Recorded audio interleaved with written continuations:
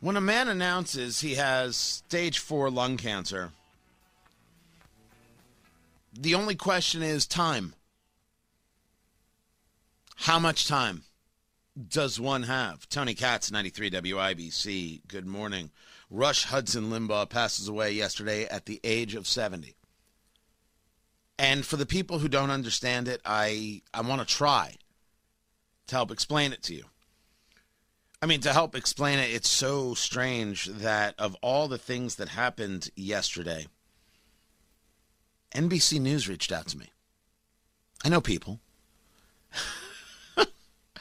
And a friend who runs their editorial section online. Can you write about the legacy of Rush? Right? It's not a tome. It's 800 some odd words. Can you write about the legacy of Rush? We've got people here, but they're not going to be able to do it right. I was impressed.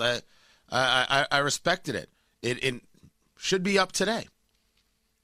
But that is, of course, the right question. I think that's what people don't understand because they see Rush as the boogeyman, right?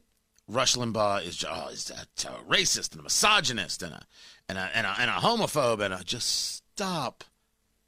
It wouldn't have mattered what he said.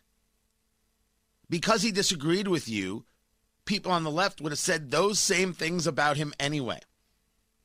I posted a video that was taken by the Indy Star, made no edits to it and barely any commentary to it, put it on my website, and because I noticed that 2 men were pulling guns on a car in Indianapolis, Black Lives Matter refers to me as a suspected white supremacist. Do you think it matters what you do? Part of the legacy of Rush Limbaugh was he was the first to let people know, hey, it's okay to be a conservative. And you don't have to be dour about it. Dour being the new word, the new buzzword from President Trump talking about Mitch McConnell. But Mitch McConnell is the way they want to view Republicans and conservatives. Of course it is. The total stereotype, the white shirt and the red tie and the white man's overbite and all those things. That's absolutely how they want to paint it. That's how they try to paint you. You don't have individual thoughts or ideas.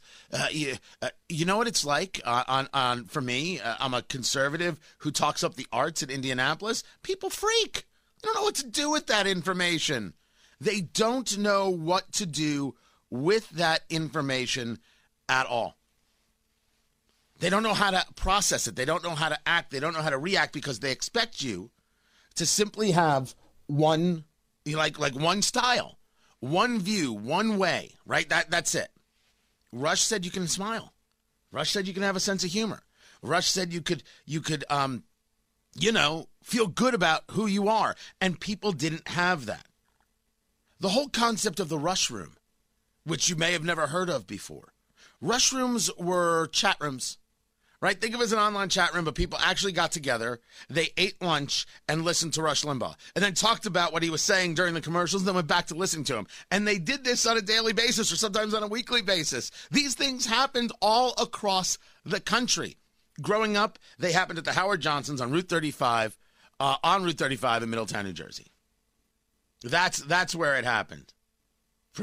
Now, if I got it wrong, am I going to be embarrassed that I wrote Howard Johnson's on Route 35? Rush Limbaugh was this unapologetic about conservative guy, right? You think conservatives it's William F. Buckley, right? It's William F. Buckley. It's standing athwart history yelling stop. And what Rush did was bring it to millions. He brought that concept, that idea, that philosophy of conservatism to millions.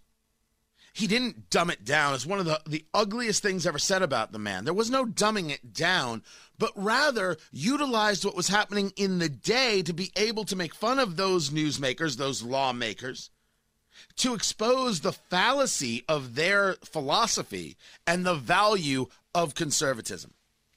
And it worked. Oh my gosh, did you hear what he said about Sandra Fluck? Yeah, I heard what he said about Sandra Fluck. The man did thousands of hours, and you picked 7 seconds. With all due respect, I ain't paying you no mind. Why would I? Why should I? What's the point? There's no point in that. There is no need for that. There is no need to pay attention to somebody who wants to say, oh, look at that one thing, and nothing else matters, as if a life doesn't matter. It's why you need to ensure you are not looking at social media for the next couple days, because people are despicable.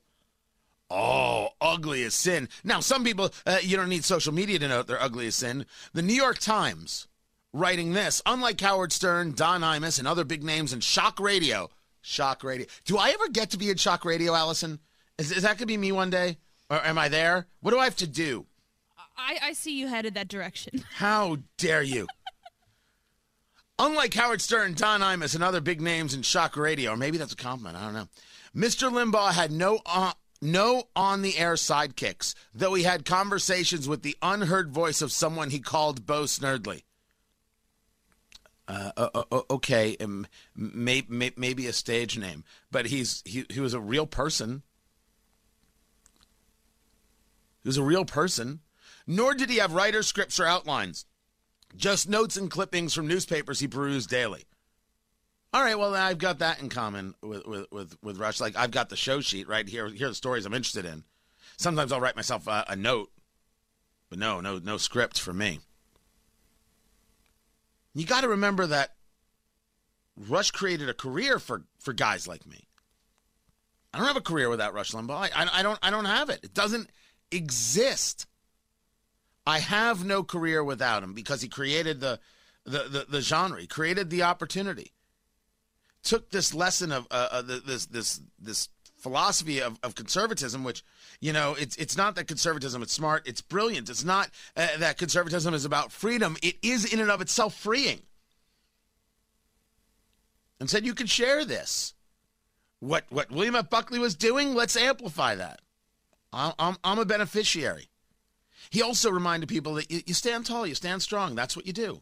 You stand up, you stand tall, you stand strong, you stand by your convictions. I think that's why he liked Trump so much. The idea of standing by it, of fighting through it, of not letting these people who want to tear you down just for your existence of disagreement win.